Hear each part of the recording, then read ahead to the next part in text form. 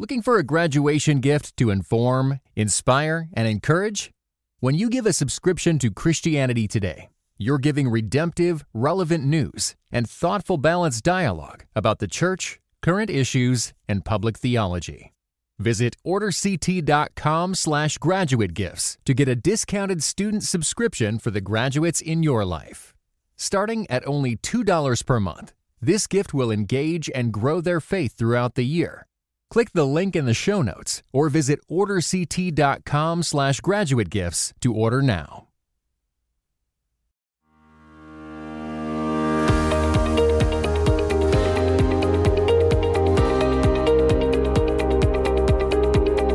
This is the Church Law Podcast, where you can get practical solutions for today's leaders. I'm your host, Erika Cole, the church attorney.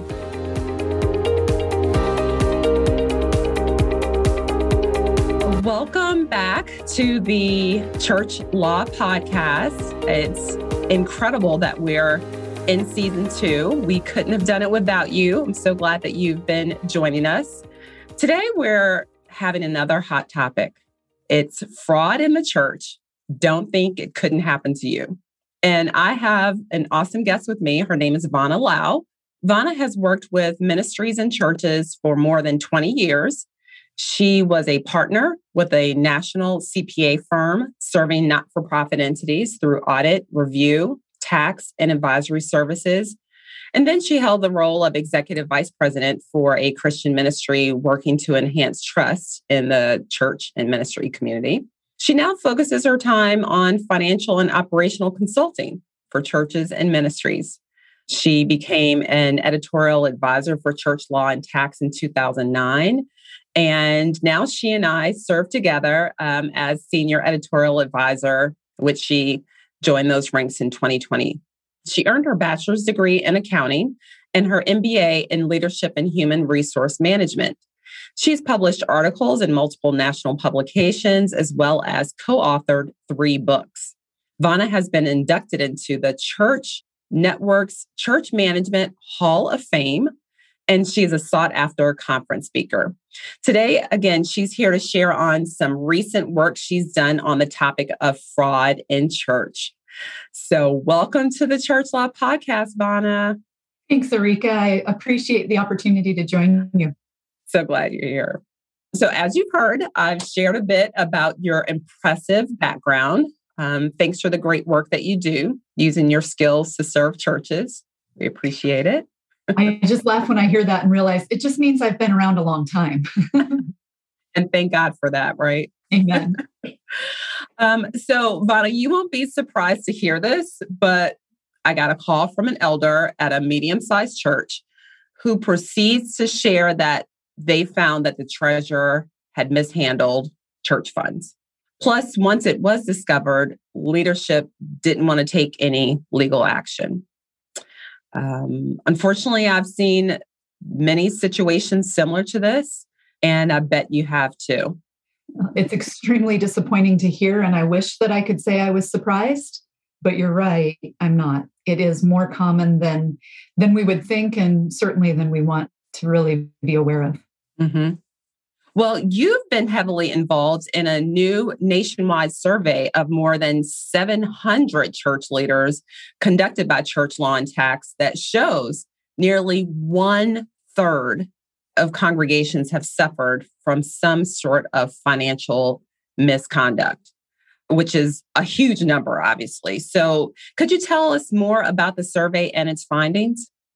Absolutely. And the thing that I guess pleased is maybe not the right word for, but that I'm thankful for is that we do have this survey, that we have actual data that we can go back to, because those of us who have been around churches a long time recognize this, but we didn't have the hard and fast information that we could go to say, see, it actually does happen.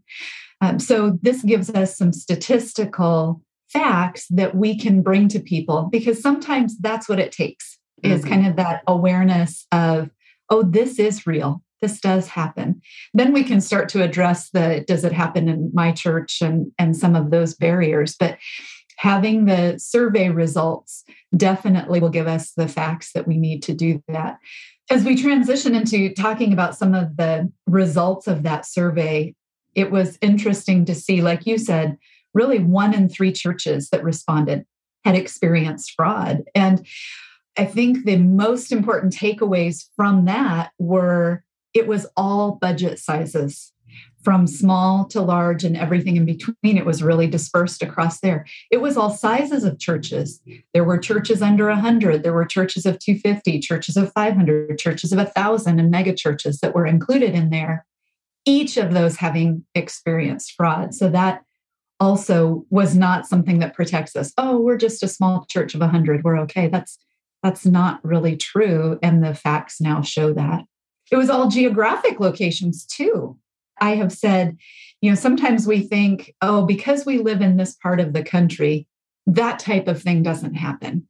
Mm-hmm. And it was literally spread across. So geographic, budgets, and church size, Aarika, it happened across the board. Well, as you say, it's disappointing to quantify this information, but people like you and I who've served churches for, over 20 years at this point and many others, we've seen this happen time after time. And every time I often hear people say, I can't believe it happened to us, or I can't believe this person who we really liked, who was very personable, would do such a thing. And frankly, it's been my experience that these people are often having difficulties of their own.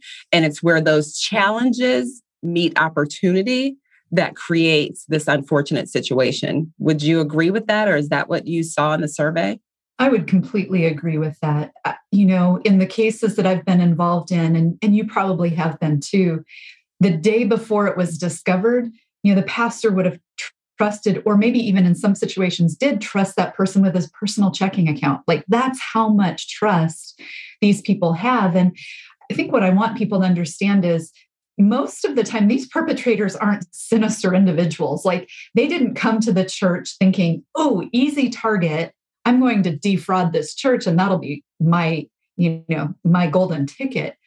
What we found was that it's all types of employees. We kind of categorized it into 4 categories, but if you even break down those categories and look, it was all ages, it was male and female, it was all positions. But one of the things that I think is interesting was the largest losses that happened were with perpetrators who were male or female, but they were 60 years or older, and they had been in their role for 20 plus years. So talk about trust. I mean, wow. Those are obviously some of our most trusted allies, colleagues, and employees. And it just goes to show that those were the ones that had the ability to commit some of these larger frauds. I think that the thing to remember is just what you said, and that is there are different reasons why people do it. And we need to be able to protect the church and protect those individuals from themselves. Yeah. Oftentimes it's something as simple as a family matter. One of the cases that I knew of early on in my career was a grandmother who was on staff, and she had a granddaughter with severe medical needs that mom and dad just couldn't cover. And so grandma started to, quote, borrow money to pay for some of those medical needs. And I think, most of us, our heart goes out to a person in that position, right? This, like I said, this wasn't a person that wanted a new boat. This was a person who was trying to care for their granddaughter, but we still have to go about it the right way. That doesn't excuse illegal behavior. So we need to do what we can to identify it, be aware of it, and then really, from the church's standpoint, have some protections in place. So, Vanna, we've been using this term fraud in church, and I don't want to assume that listeners know exactly what we're referencing. Can you give us a few examples of what you mean and what the survey found in terms of fraud in church?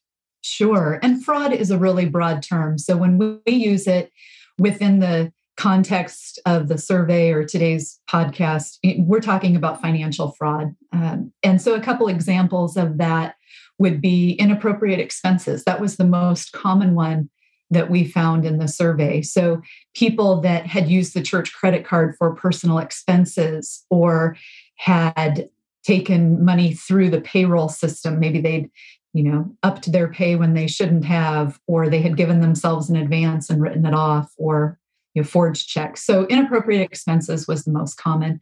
And then the second one was stolen contributions.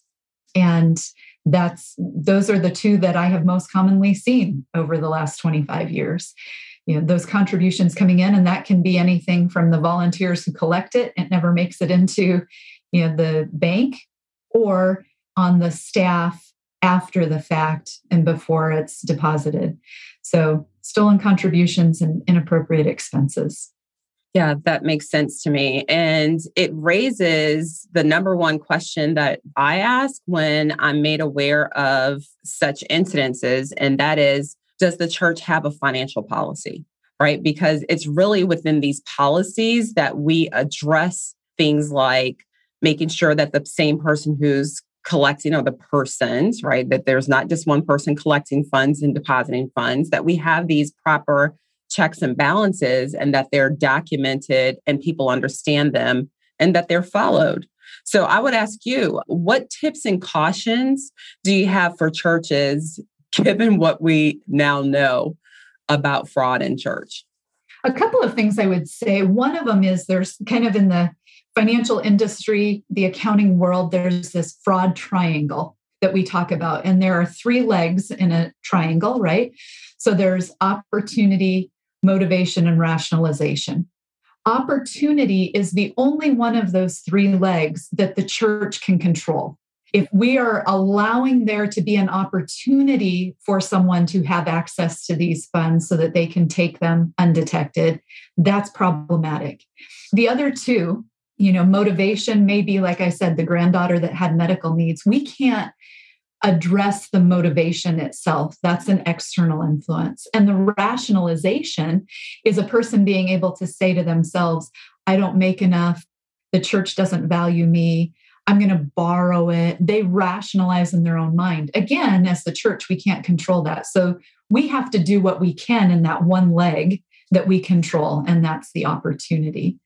So internal controls, the other thing I would say is keep in mind, as you listen to this podcast, that there are multiple ways to accomplish the same thing.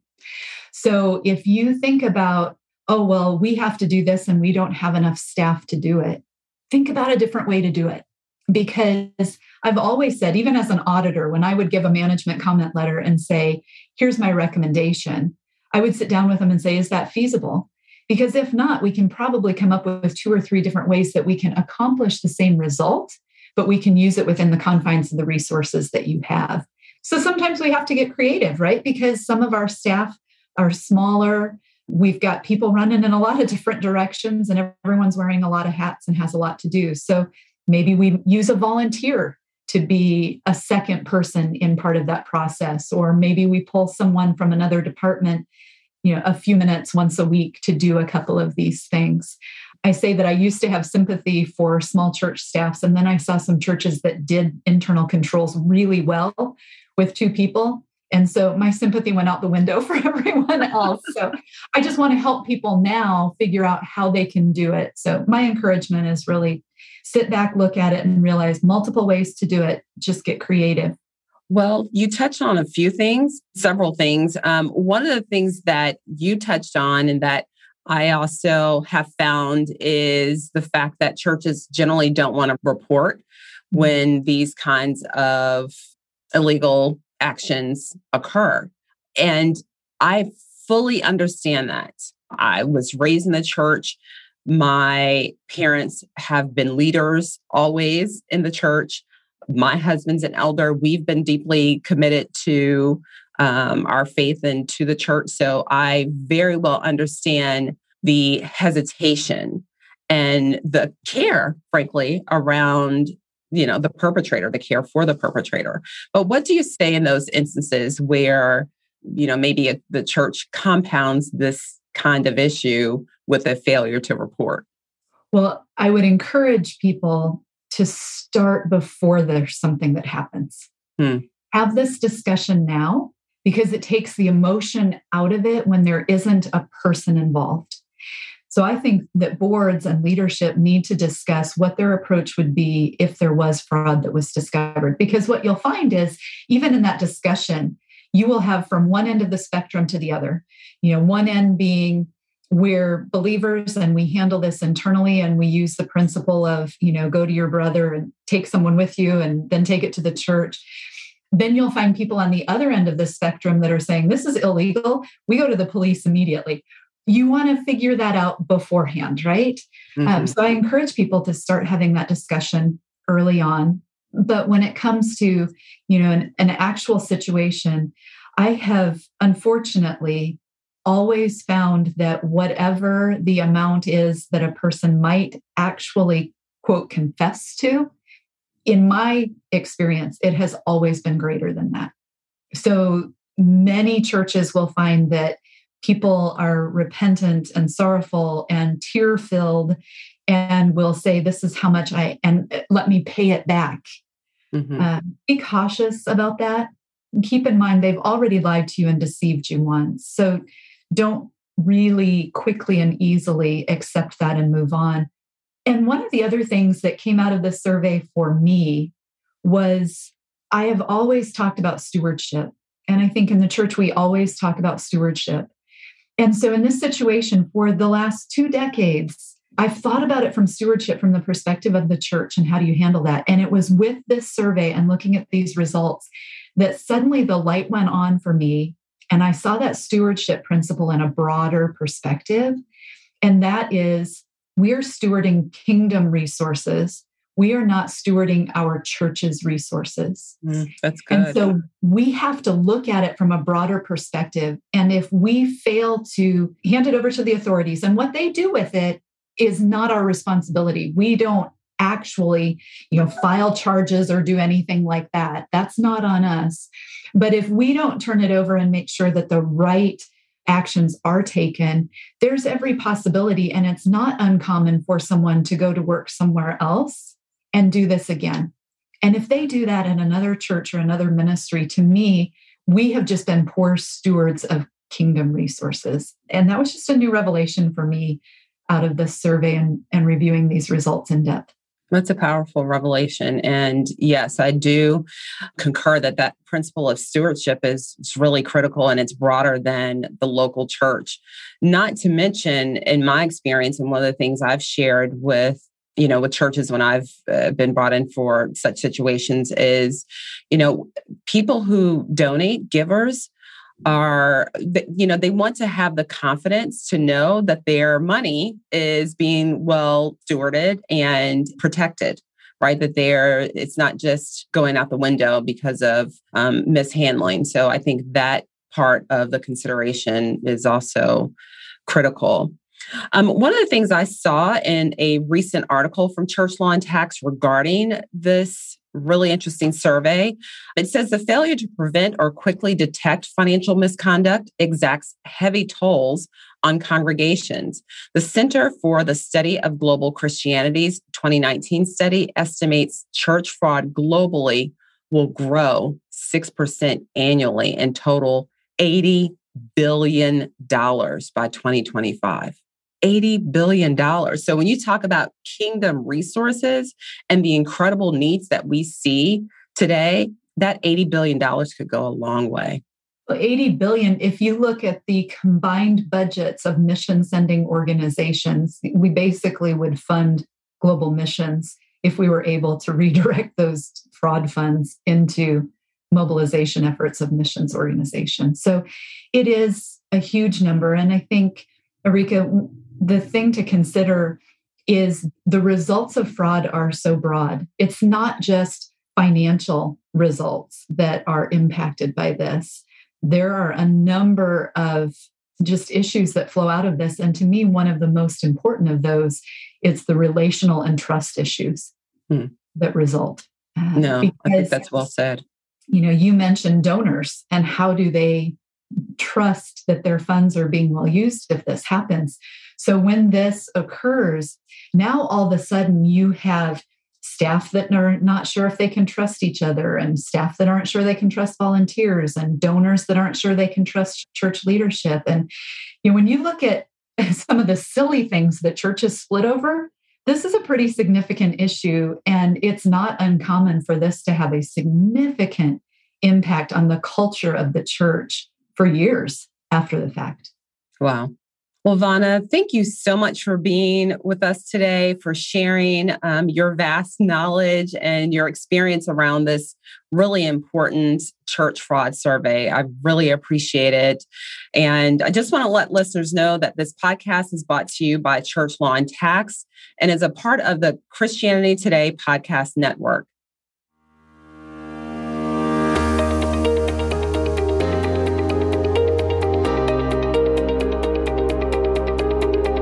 Today's episode is sponsored by Take the Next Call, a 6-week live course where I help burnout pastors take the next step toward a life of more joy and contentment so that they can truly serve the Lord with gladness. Learn more at www.takethenextcall.com and feel free to share your comments and questions with me. I plan to read each of them, and maybe I'll get to answer your question on an upcoming episode. Reach me at contact@takethenextcall.com. Subscribe to the Church Law Podcast to get each new episode and join us on this journey. This podcast is brought to you by Church Law and Tax, part of Christianity Today's podcast network. This podcast is designed to provide accurate and authoritative information in regard to the subject matter covered. It is provided with the understanding that the host and the publisher are not engaged in rendering legal, accounting, or other professional services. If legal advice or other expert assistance is required, the services of a competent professional person should be sought. Due to the nature of the U.S. legal system, laws and regulations constantly change. Listeners are encouraged to consult with legal counsel to verify the information provided here remains current. Visit churchlawandtax.com for more insights.